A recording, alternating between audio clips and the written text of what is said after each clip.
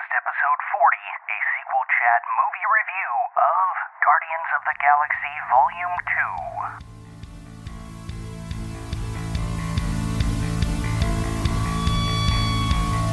2. Warning, Sequel Chat is a movie lovers podcast featuring discussions of the latest cinematic sequels. In theaters now. These weekend of release reviews are spoiler-filled and highly flammable, so please use caution when listening. You have been warned. All right, a-holes. Looks like we're back for another podcast. That's right, Sequel Chat is here. Weekend of release review of a film highly anticipated, very exciting for all moviegoers everywhere. The summer season has officially kicked off, I feel, with Guardians of the Galaxy Volume 2.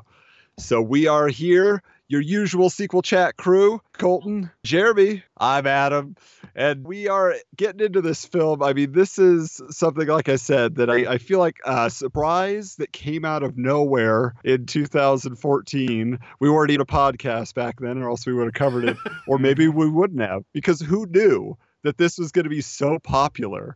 I mean, how did you guys feel when the original one was coming out? Did you anticipate it? Was it something where you said, oh, this could be good? Or was it just like, it's a Marvel movie, so I'll see it? Number one, I was like, this is so different and so risky for them. I want to see it. And number two is, I wanted to see Kevin Feige's revenge, because that's a secret story not a lot of people know about. He wanted to do Guardians as a way of thumbing his nose at Disney because they wouldn't let him be involved after they bought Lucasfilm. He's like, hey, I want to help out with Star Wars. And they're like, no, you focus on Marvel.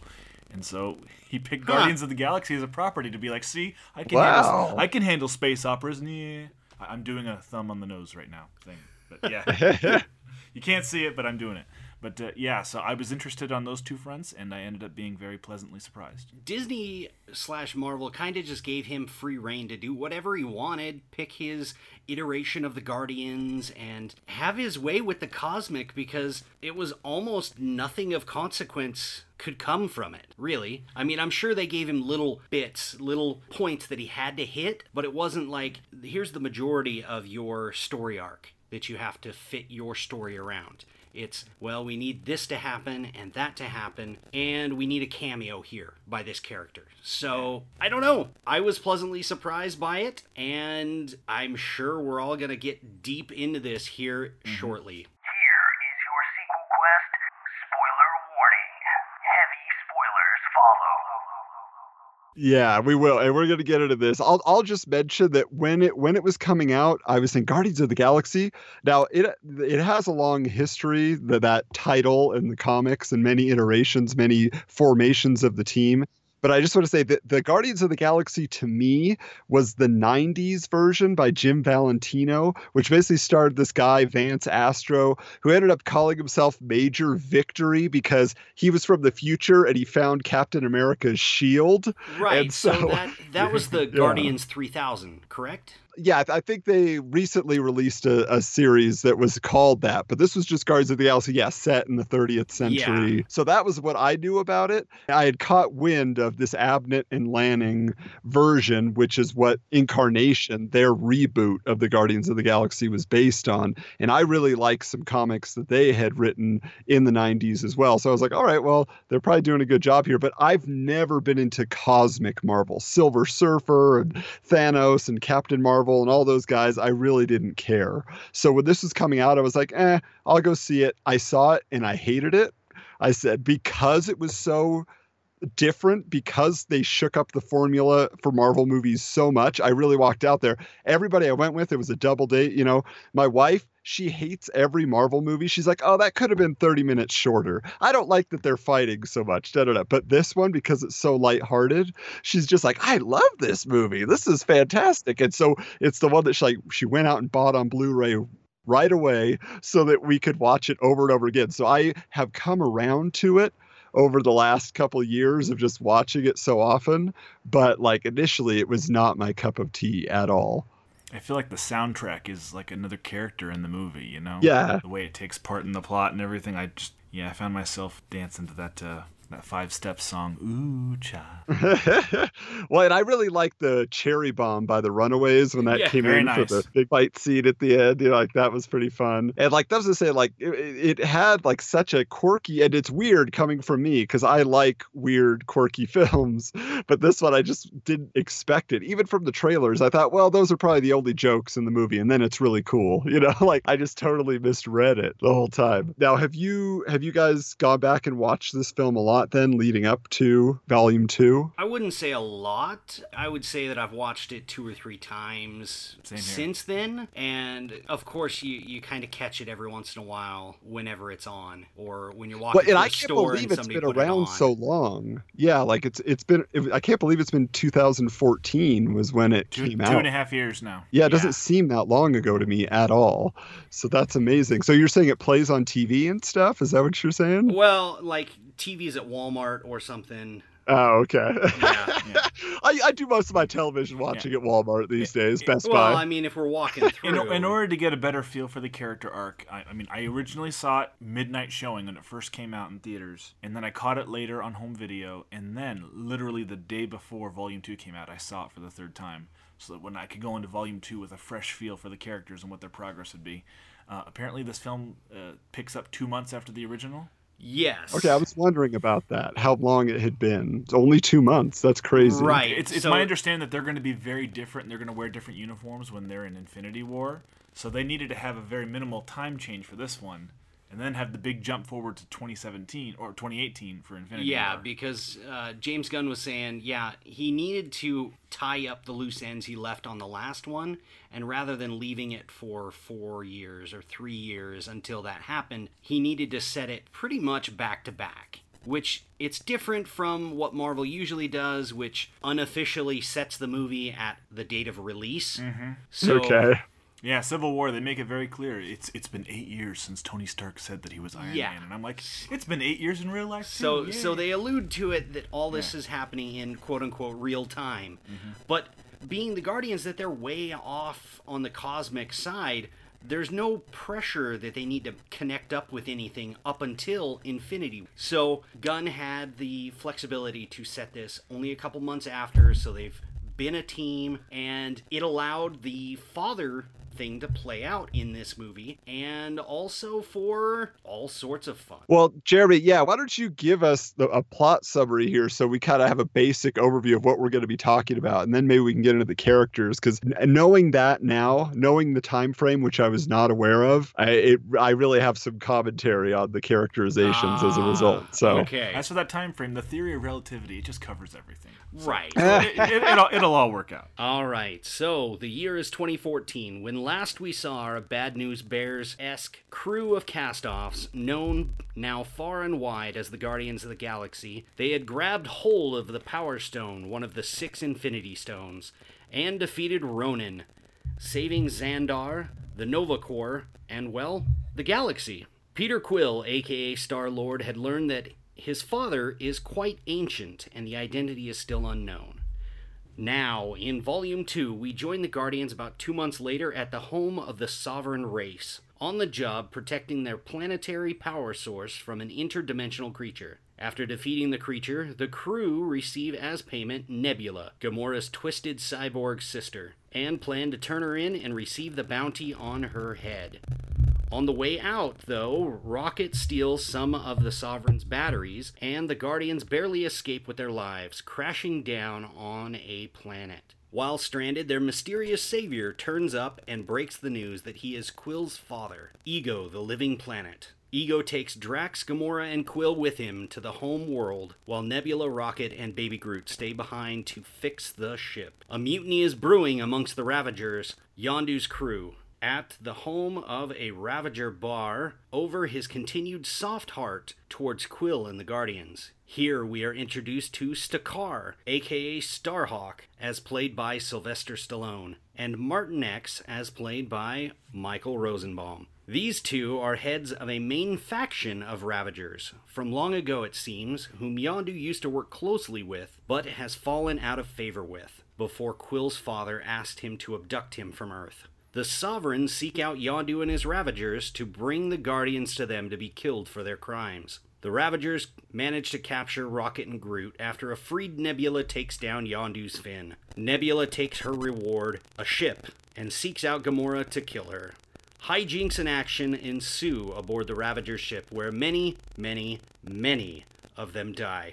Yondu, Rocket, and Baby Groot escape and head towards Ego for the final confrontation. On Ego, we learn from him of his voyages to many planets and how he fell for Peter's mother. Breadcrumbs are left throughout the story of a more sinister motive, but are glossed over at the time. Star-Lord gets some one-on-one time with his biological father and learns of his true calling and powers at its core. Basically, he's a lowercase g god and immortal. While there, Gamora senses something is amiss and seeks out the answer. Nebula crash lands, and we get some development in her and Gamora's character. Drax is being Drax, but this time to Ego's personal assistant, Mantis. When confronted, she finally explains the evil plans Ego has set in motion. Star-Lord finds out that the brain cancer that killed his mother was planted by Ego, and that breaks his trance, and attempts to kill his own father. Unable to do so alone, the Guardians, including Yondu, Rocket, and Groot, arrive just in the nick of time. Battles rage on down to Ego's planetary core. Many memorable moments happen at the core. The Sovereign return and lose again. But in the end, our Guardians are able to plant the bomb and finish off Ego, at the cost of Star-Lord's immortality. He is but a man now. Many cameos and seeds are planted for the future of Marvel beyond Infinity War, and of course the untitled fourth Avengers film, including Howard the Duck's return, Cosmo, the Grandmaster even makes a brief appearance, look for him in the credits, and the original Guardians from the comics, and of course we have our Stan Lee cameo, reporting to none other than The Watchers, which we learned that Fox and Marvel both share the rights to. And so much more. Anyway, let's get into this, guys. Character development. Adam, you said you have some bones to pick with this. I do. I don't want to start off negative because I'll just say before I get into that seeing the Watchers in this film was my single favorite moment. I was so excited by that. I was like, Uatu's here. Wait, there's 3 Watchers? Oh, he's just talking to everybody. Stan Lee telling his stories to them. But what I realized when I saw the Watchers in this is if they go back and pull a George Lucas and they re-release, all the Marvel films in a special box set, 5 years from now, they need to go in and put in little Watchers in different scenes, like in every Marvel film. So the Watchers are always there. That would make me so happy. Now, hold on. That's we already have that. He's Stan Lee. So is that you think he's one of the Watchers? That's and been he's a just big got a fan different theory outfit? for a long time Yeah, now. that's been a fan theory. Oh, I never even heard that. Kevin Feige even addressed that recently when he was asked. I was told this point-blank. cameo was a way of winking at that rumor. Right. Oh, Because very interesting. He's regaling them of his Yeah, tales. that's another thing is the audience laughed so hard and were in just such awe of this cameo scene with the Watchers. I couldn't hear what Stan Lee said. Did you guys catch what he said? Well, he was telling them about when he was a FedEx worker and delivered the package to Tony. Nice.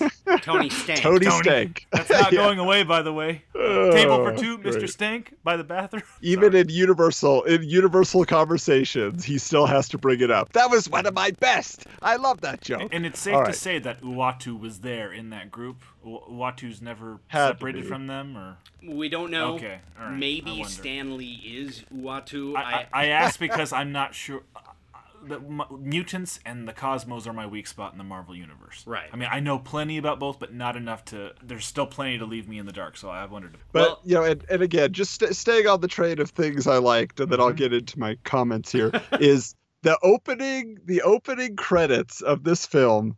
Everything you would expect. And Baby Groot, I was so worried because I felt like since, the end of the last film, everybody's Baby Groot. Oh, he's the best. He's so cute. There was so much Baby Groot merchandise. And I was just like, oh, is this going to be like a ridiculous, cutesy thing that we have to see throughout the film?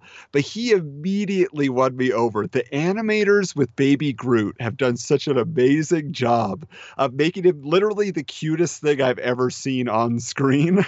And I was just won over. He warmed my heart from those first 5 minutes. I love they continued that running joke of him freezing every time Drax looks in his direction, so he doesn't Right. keep dancing.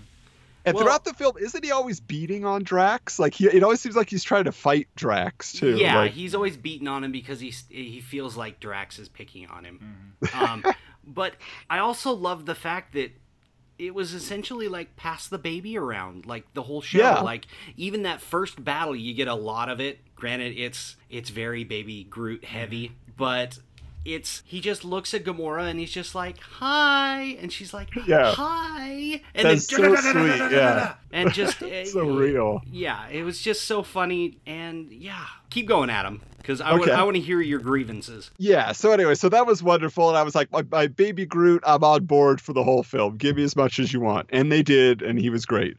But the question I have, that knowing this is 2 months later, Gamora and Drax have completely changed their characters. If they've lightened up that much in 2 months of exposure to Peter Quill, he must have some mutant power also where he could just rearrange people's minds, because it was just Drax. He's so different. In the first film, he was the butt of the joke. Oh, he takes everything literally. Oh, he's so, out of control and crazy. But in this film, he's actually trying to be humorous.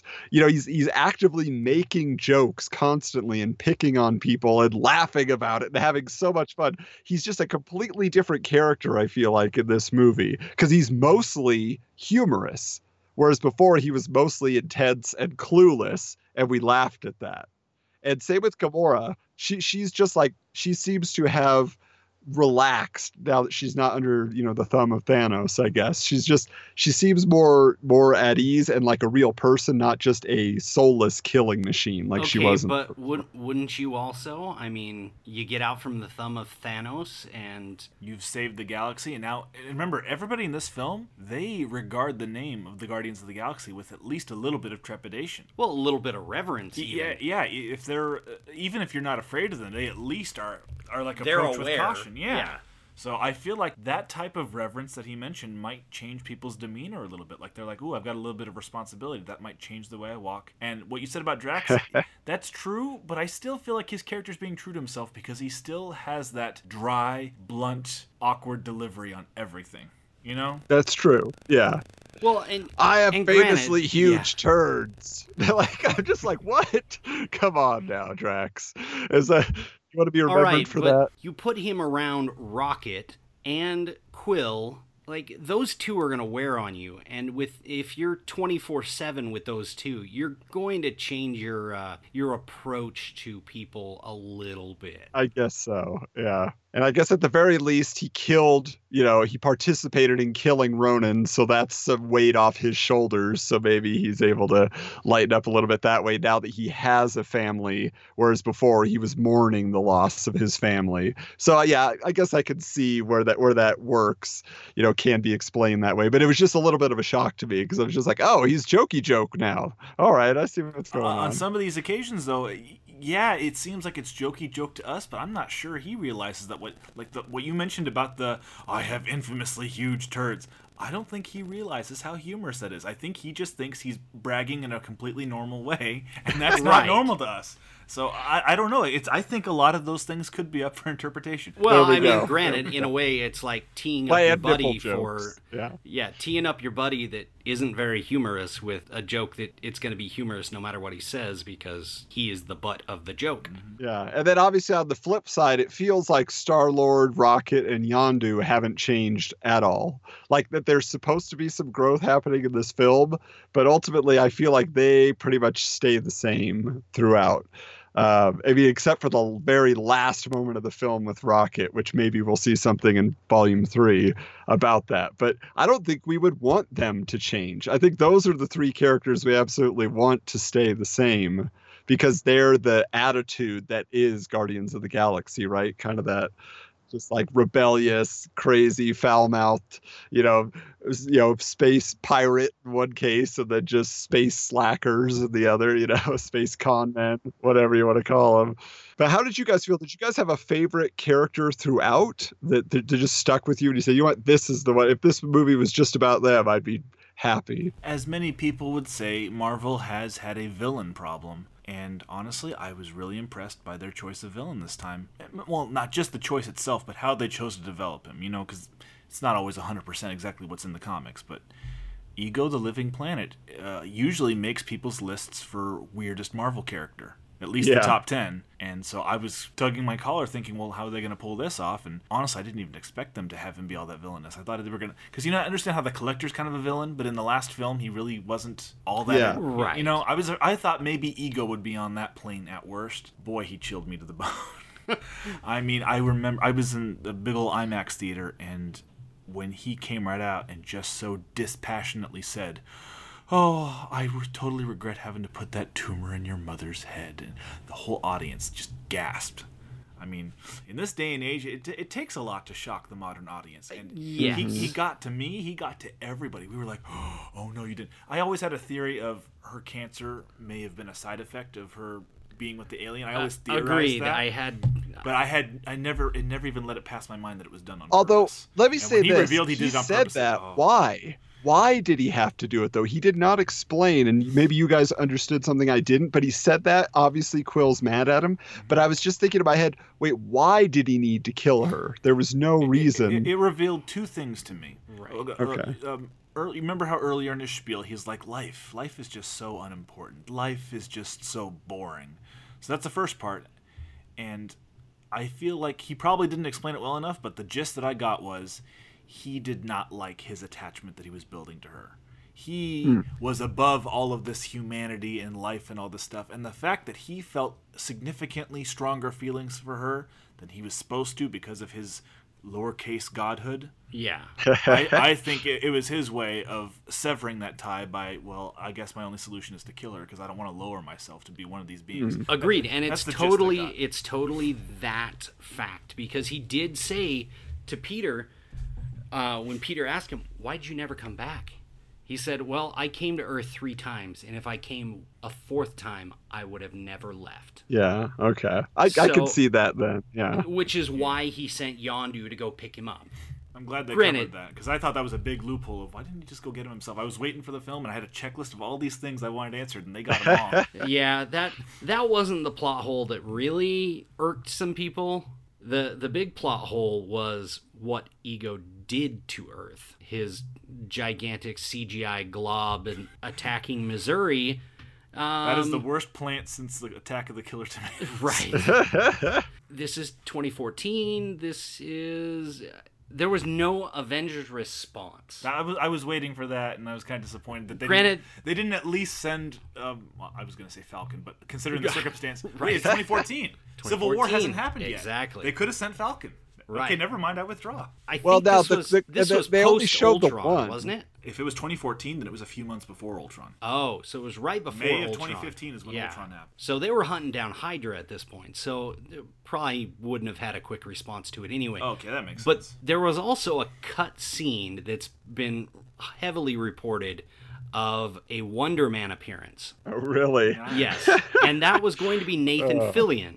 Okay, Wow. yes, I did hear about that. Okay. Because he'd shot some photography for posters. Because in one of the scenes, you do see a movie theater getting eaten. I did see stills from that. And there was supposed to be a more close-up scene on that where they show... It's like pretty much Nathan Fillion is trying to act like Tony Stark in like a Steve Jobs-esque movie.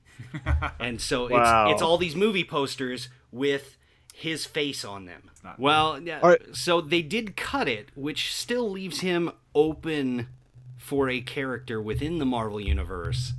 And maybe they'll bring Wonder Man back at some point. Maybe so. No, but getting back to Kurt Russell real quick, I the one thing I wanted to say about him is, obviously he had his turn at the end. Throughout most of the film, it felt like he was trying too hard to be like cool dad. I'm laid back alien planet dude. I'm just like Peter Quill. We're Admit that peas in a cracked- pod. Admit it that it cracked you up though when they were playing catch like father and son. Oh yeah, I mean that was so goofy. I mean that I intentionally that was obviously. such a James Gunn thing to do. Well, it was a Field of Dreams moment. I mean, he always wanted to play catch with his dad, And so he did. Praise to the CGI artists here. I felt like it's amazing, again, the de-aging on Kurt Russell at the beginning of the film. Better, I thought in Ant-Man that Michael Douglas looked pretty fantastic, but this was like 10 steps beyond that. It really did look natural. The only difference, he obviously had the filled out old man face, like size of his head. Kirk Douglas, used to be a lot slimmer in the face, in the 70s and 80s, Yeah. So you could notice that it was okay, it's motion capture on old Kirk Douglas, but the actual skin texture was pretty amazing. I was like, Did you say Kirk Douglas? No, Kurt Russell. Sorry, my bad. Kirk Douglas also fantastic, but not who we're talking about. Again, the Michael Douglas. Amazing. He's still alive. Yeah. He could use some of that CGI update on him. Anyway, but also the whole concept. I don't know if you guys thought this as well. When basically they found their creative way of distracting an audience from a lot of expositional dialogue, when they're walking through the the ego the CGI chapel, whatever you want to call it, and so just the little sculptures that are constantly being reshaped and molded, very much like Man of Steel for me. And the whole Kryptonian, backstory. I was like, okay, they've updated it to porcelain, milky sculptures or something. But I was just and like, I did catch the Field of Dreams metaphor. If you build it, he will come. Yes. Now, let's talk a little bit about Stallone's cameo. We can't leave that out here. Coming in, cameo, maybe more than that, I guess, if you were to look at it. What did you guys think about that when they just show up there on this neon pleasure planet with pleasure companion bots or whatever, and the Ravagers are just having a good time? And then Until you've had duck, you're out of luck. Oh, that was inappropriate. I was just like, Seth Green. I wanted to see Howard again, but why did we have to use your F-bomb like that? Just a throwaway line. I was just like, Oh, no. He didn't use it there. No. He said, you're out of luck until you've had the duck. Oh, I could have sworn you said until you passed the duck. No. Marvel isn't the type of studio that goes for that, outside of maybe the Punisher. That's why it shocked me. I was like, James Gunn's getting away with a lot of this. And even if they had used, they're not going to use that. Not that language. And if they were, they wouldn't have used it in that connotation either. It wouldn't seem like they would. That's why it caught me so off guard. I was just like, because he was saying it so fast. He said it pretty quick, and he said it with a little bit of a slurred accent. So, Seth Green, gloss over slurred accents. Stallone, what did you guys think? Yeah. I was fine with it. It was a good introduction. The post-credit scene set up the future of Guardians, really. Because a lot of those characters were part of earlier iterations of Guardians, right? They were the original Guardians, including even better. Including the Miley Cyrus cameo. Yeah, I was looking. I didn't recognize the main voice of Mainframe. She was the voice of the computer. I see. Okay. All right. Yeah, Mainframe. A lot of those characters are outside of my pay grade, but it was cool to see because Sylvester Stallone, one of the best known actors of the past 50 years, being in a Marvel film. I was excited. It was only like 2-3 scenes. Yeah, not much. Yeah. I mean, I feel like I'm the negative guy on this. Yeah. Because I would like to see Starhawk again. See, I'm the opposite. I really did not care for his performance. And I think it also has a lot to do with, I think that scene was just very poorly written.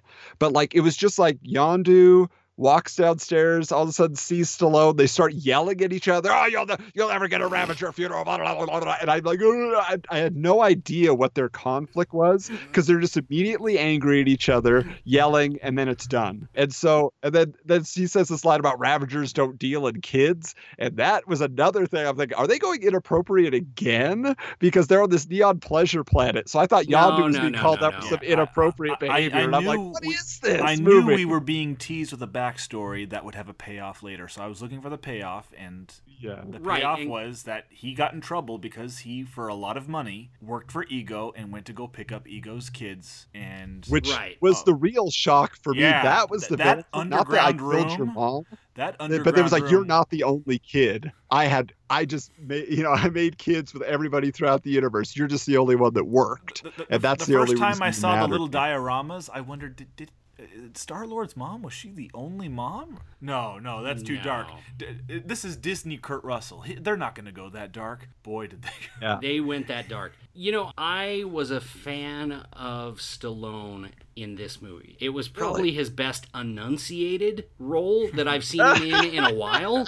You want to break me down, Yondu? You want to hear me say it? I'm scared. You're giving a guy that already has a speech impediment having words and phrases that don't roll off the tongue. Mm-hmm. Like he's having to talk about his sister Aletta and the Ogard and the Ravagers' funerals and the flames over whatever.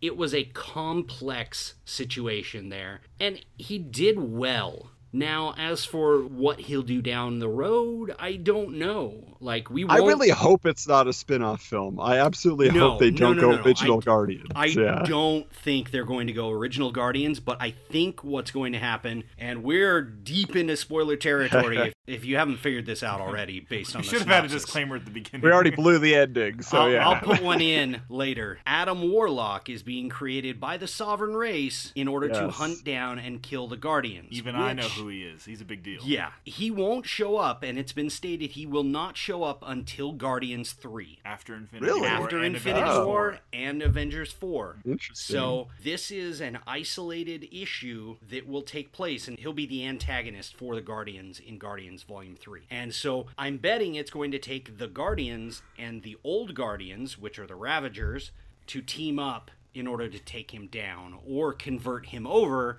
and he'll be part of the Guardians. So that's kind of what they're setting up.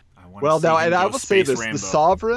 the Sovereign character design, I know it seems simple, just put people in gold body paint. But I thought it actually looked really cool. But when that I had even when the cutscene was happening, I was like, what's this leading to? What's she talking about? And I was like, then I saw it, they would call him Adam. I was like, Adam Warlock? He's orange. He's not gold. Like in the comics, he's always printed with orange. You know, it's not like they could put gold ink on the page. So in my mind, Adam Warlock is an orange character, not a gold character. Right. So it just, for some reason, it was not even in the realm of possibilities of my brain until she said that. And I was like, oh, okay, that makes sense. Now, anyway. I'm sure you loved this, Adam, but when the Sovereign went after the Guardians with their spaceships and their video games that they were playing. Yes, the 80s video game sound video effects. Game music. That was pretty funny. Like I thought it was a cool concept to do. It was obviously okay. We're picking a video game motif, but I think it makes more sense too, right? And you can build another so ship. much 80s flavor in this movie. Over the top. A little bit Hasselhoff and The Last Starfighter is what I kind of got a vibe on when they there's were that playing too. that. Yeah. And so just that whole 80s arcade feel when the last guy's going after the Guardians, and then when he blows up, everybody's like, you suck. It's like such an arcade thing to say. I know. Exactly. So everybody's watching, waiting for the when moment. They had that big epic battle when they're taking on rocks on themselves to make themselves bigger and stronger. Star-Lord becomes Pac-Man. I mean, he set it up. The theater lost it. It was so awesome. Which they shelled out some serious dinero in order to get that and all the original arcade noise and everything. So, and they were lucky to get that after what Adam Sandler did with it 2 years ago. That's what I was just gonna say. I was gonna really? Was Namco willing to share that after Pixels? Okay, they did it again. But I guess that's the redemption of Pac-Man through Guardians of the Galaxy.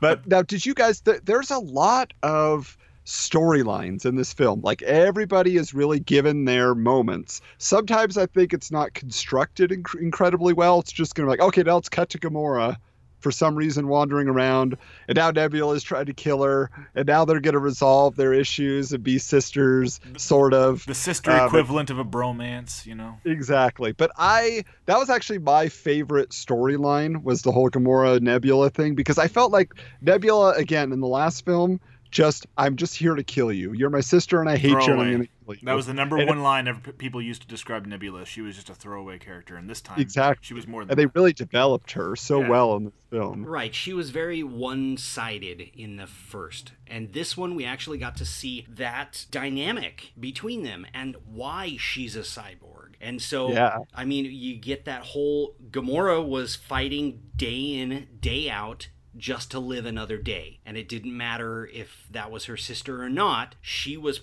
defending herself to live another day. And so Nebula was losing every day. And so she'd break, and Thanos would go and add cybernetic parts to make her stronger and better so that she could defeat her took parts sister. out of her to put in the cybernetic parts, right? Yeah. Took out her brain and all sorts of stuff. So, yeah, I'm glad they actually developed them. Maybe to the point to where Nebula can find a place on the Guardians. I'm sure it's leading to that eventually, or at least she's always that unwilling ally. She's going to be in Infinity War. Yeah, she is. Okay.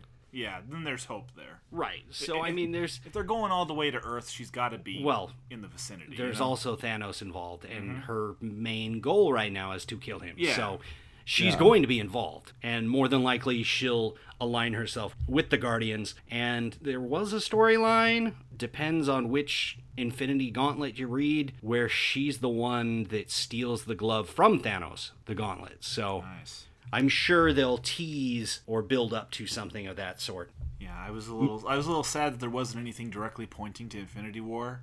We've still got considering it was 4 years ago, or will have been 4 years ago by the time Infinity War gets there. Oh yeah, that too, I guess. I was thinking 5 post-credit scenes. I was like, isn't there going to be something pointing? There were supposed to be 6. Oh, really? Wow. Yeah. But before we get to those, because the one new character we have not mentioned yet is, I think, a delight in an addition. Mantis. She's wonderful. She's so sweet, and like her childlike approach to the world, the way she speaks, just like a little toddler almost. She's like she speaks kind of like, I don't know, like probably like a 6 or 7 year old. She's just so excited and then so sad. The audience was crushed for her when Drax was like, "You are ugly. That is how you know I'm telling you the truth.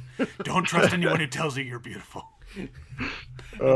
Just the way her antennae fell whenever her feelings were hurt. It was just, it was overwhelmingly cute. I'm very curious to see how the cosplay for Mantis turns out. How are they doing the eyes? Like, what are people going to figure out for that? I'm very curious. You can do contacts for that. Well, but they're huge though. I was wondering if people were just going to put like a prosthetic over or something. Like, I don't know. We'll see how that all plays out. But yeah, she was such a welcome change, and she kind of took over the Drax role from the first film, right? Like the clueless character. He still kind of is, so they have great chemistry together.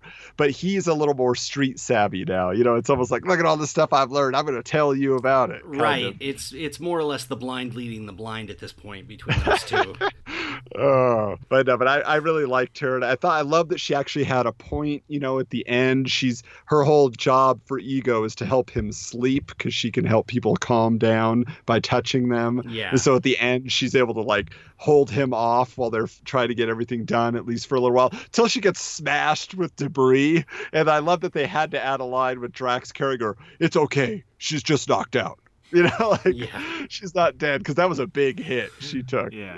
Can I say what my absolute most favorite comedic moment of the whole film? Because it's a reference to my most favorite film of all time. So, Yondu, I can guess it. I'm right on board with you. This is wonderful. Yondu is holding his arrow, and he's using it because you know how it floats based on his whistling. He's holding his arrow, and he's floating around by the arrow. And Star-Lord's like, "Dude, you look like Mary Poppins." And he's like, "Who is this Mary Poppins dude? Is he tough? Is he awesome? Is he cool? Is he cool?" Yeah, he's like, yeah, he's cool. I'm Mary Poppins, y'all. I almost died laughing. Killer. Just the way laughter just cleanses your soul. It happened in that moment for me. That is probably going to go down as one of the funniest moments, if not the funniest moment in cinema this year. I'm Mary Poppins, y'all. By some intergalactic guy who really doesn't know who she is. Right. It came off this really emotional moment because I did love Yondu in this film as well. Like the whole reveal, like. Don't get me wrong, he was good in the first film, but so much better developed here. Yeah, right. He was able to get more personal in this film on how he personally intervened to stop Peter from becoming even, because he didn't know that Peter had any Celestial in him. As far as he was concerned, Peter was going to have the same fate as all those other kids who he knew was going to die. And that moment, so poignant when he says, Ego was your father, but he wasn't your daddy. Yeah. And I was like almost on the nose, but not quite there, where he's basically saying, I was your daddy. But he didn't say that, and I thought it was perfect that way. Well, and especially also the whole concept of, throughout the whole first film, we heard it several times, they wanted to eat you. They ain't never tasted Terran before. And then in this one, he's like, why do you think I told you that joke? I was just joking around. Peter's like, normal people don't do that. That's not appropriate. It wasn't a joke to me. Like I just love they referenced it and cleared that up for them finally, why he was saying that. Just was overwhelmed by because Kurt Russell throughout most of his career, he's mostly been a good guy. At worst, usually an anti-hero like Snake Plissken. Right. But man, when he plays a villainous character, I'd forgotten about this film he did about 15 years ago called Dark Blue, where he's a crooked cop during the L.A. Rodney King riots. And that's pretty much the only real flavor of villain that I'd ever seen him have, and he brought that back here, only on a apocalyptic, genocidal level. But oh man. Well, but I also like that he's so it is so it's not like evil, malevolent villain. He's literally just like, I'm above all of this. Human beings, flesh and blood creatures, all of that. It just doesn't matter. Everybody is a means to an end because I figured out my purpose and I have to accomplish what I have to accomplish. So it's not like I'm evil and I just love, messing with people. And he's like, literally, it's just like, you guys don't matter anymore. That's kind of the scariest kind of evil is when they don't even know they're evil, when they're in that Magneto region of evil, For me, it just hit me personally because I grew up watching old school Disney Channel, and a lot of people don't know this. Back in the 60s and 70s, Kurt Russell had a 10-year contract with Disney. He couldn't make movies. The computer wore tennis shoes and all that. All these goody roles. And now here he is, like 40, 50 years later. He's back at Disney with Marvel, but it's still technically Disney, and he's playing this really creepy, dark role of this supposedly nice father figure who's really a genocidal maniac, intergalactically so. And I'm just like, Now, I am wondering if this is, like, the final sign-off for him, or if they'll find a way to write him back in at some point down the road, that some particle of his brain survived and he begins to grow again. Maybe. And this was my thought. I saw, because Ego the Living Planet, right? When they're going back and you see the face in the planet, right? It's a Kurt Russell face in the planet. I immediately thought of Dormammu from Doctor Strange, and I was like, a team up of like big head planet guys. Right. The villains in some film down the road, or one of those Marvel short films they don't do anymore, unfortunately. Like, well, I just think okay, that's so there's rumors that they may start doing more I guess YouTube shorts. Oh, okay. Kind of like they did for Agents of S.H.I.E.L.D. this year. They did a series called Slingshot. It won a ton of awards, and they're really only like 3-4 minute long. Like, they're pretty much one scene. Are these on YouTube? They are on YouTube. Okay, all right. I need to go check those out. I didn't know. You can find them on Hulu. I heard of Slingshot, but I didn't know where it was. Right. Okay. So they're out there. They're kind of just different scenes that lead up to a brief story arc across a span of time. So it doesn't have anything really that connects into the seasons. You don't have to go back and watch the whole season to see where they play. But of all the shorts, my favorite one is still Hail to the King, because it fixes the Mandarin mythology. That was great. Yeah, I love that one. Well, we hope they pay that off sometime. Yes. But bringing it back around here as we get to like the end of the film, we talk about how it played out. For me, like I said, there were a lot of these touchy-feely character moments that they were stopping throughout in certain scenes. Okay, this person's going to say, I believe in you, and then break it with a joke, or whatever. But all these different moments where you're supposed to start kind of seeing the characters as characters and not just aliens that make jokes. For me, it didn't really connect because I was kind of, okay, you guys are kind of interrupting the flow of the film a lot for this stuff where it doesn't seem to fit until like the end, after everything, when Fleetwood Mac's The Chain just like busts through, like, because they used it earlier in the film when they're kind of breaking apart and they're kind of in disagreement, and then at the end when it brings them back together, that's like their theme, their family theme. Like, to me, like that like got me really emotional. Like, I was like, wow, that's awesome. Like, plus it's always been one of my favorite Fleetwood Mac songs, but it's just like, it was intense the way that they used, again, they used a lot of music like they always do, and I didn't really care for the song selection in this film as much as the first one, but that one in particular just was absolutely spot on. Yeah, so just briefly in music here, I felt it was a lot more mellow, the music choice on this one. Did I miss it, or because they had Fox on the Run in the previews? Was it not featured in the film? I didn't hear it anywhere. So. No. Yeah. James Gunn did say they were using some different ones for the teasers than what would actually make it in the movie. That explains it. And we got to address the elephant in the room. There is a Volume 3 on a Microsoft Zune. It's got 300 songs. I'm sure they did this so that they could just kind of open it up and say, we're going to use whatever we want at this point for music. Yeah. That's like seeing them get excited over the Zune was like seeing someone get excited over the HD DVD. You know, right.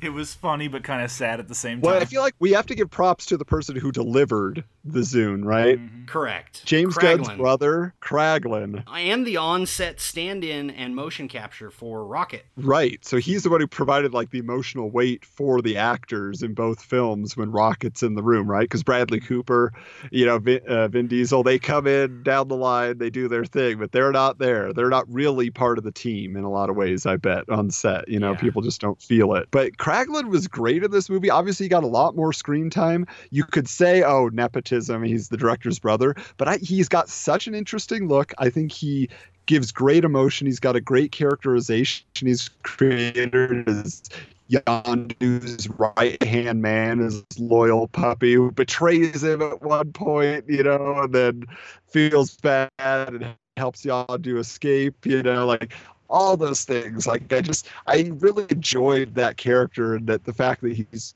looks like he's going to continue with this crew now or something. You know, he's going to be around. I think he's a welcome face. He's not distracting in any way. Oh, what's this guy doing here? You know, it's like, no, he's actually hilarious. Even he gets his own cut scene at the end, right? Or not cut scene, end credit scene. What's your rating here, Colton? I'm leaning towards 8 out of 10, and I might be an unpopular opinion, but I think I kind of like this better than the first one. I laughed a lot more. The emotional payoffs really got me right here. Yeah, I mean, I'll probably need to see it again to really cement that, but for now, I'm feeling like I enjoyed it better than the original, and 8 out of 10. All right, Adam. Well, you know, I have felt in my watching of the first film that it actually is right up there with the first Iron Man and Winter Soldier in terms of actually being a perfectly constructed film. That first film just moves, but every scene matters, beautiful to watch. This one, I felt like, as far as structure and the way it flowed, did not work as well for me, but as Colton mentioned, the emotional impact of this film was wonderful. It really did connect with me. So I would probably give this film an 8. Like, it's a film that I would go back and watch multiple times and feel that again. So very, very highly recommended. I'm sitting...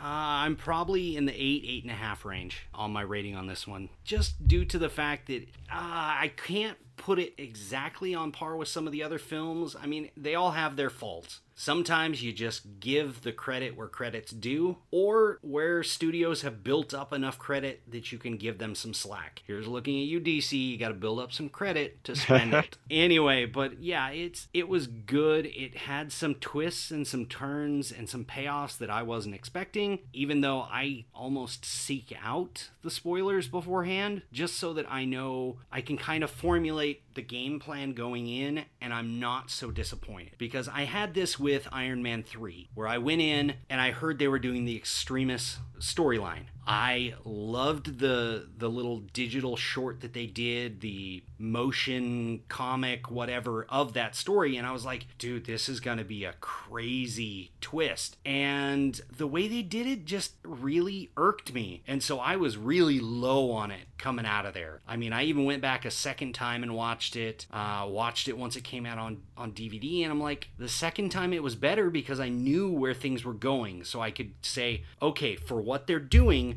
I'm okay with it. But as for where my anticipation was, I couldn't go like that. And I think that's where DC's slacking too, because they keep everything under the vest and then they disappoint people. So well, I feel like they don't know what they're doing until it literally gets into theaters. Like with Suicide Squad, it's like we're re-editing this up to the minute, and then we're gonna put it out. So I feel like DC is still a mess. Although speaking of, we've got this first sequel chat of the summer, and now we're heading into it. I think they have a good shot with Wonder Woman to start turning things around. I don't think Justice League is going to do it, but Wonder Woman looks like it could be the one where people say, you know what? Finally, a decent DC film. So we'll see, because that's going to be coming up next year, and we will be discussing it on Sequel That's Chat. next month. Yeah, it's June. It's next release. month. So yeah, I've been hearing really good things, and it's going to be kind of on par with like Captain America: The First Avenger. Like you can get away with a lot by doing a period piece. Setting things in the past, you get away with a lot. And Justice League,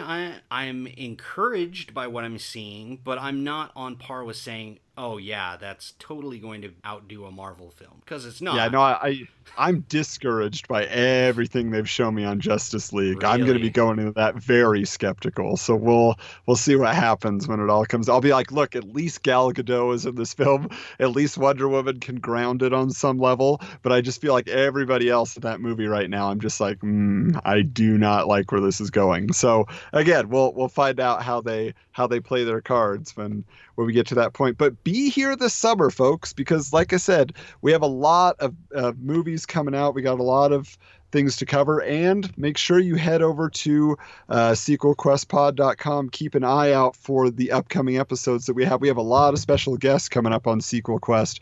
We're going to be getting into some interesting genres, some interesting franchises that we haven't touched yet. So as well as some kind of special episodes where we mix stuff up. So be there, get excited, and until next time, Groot, put your seatbelt on.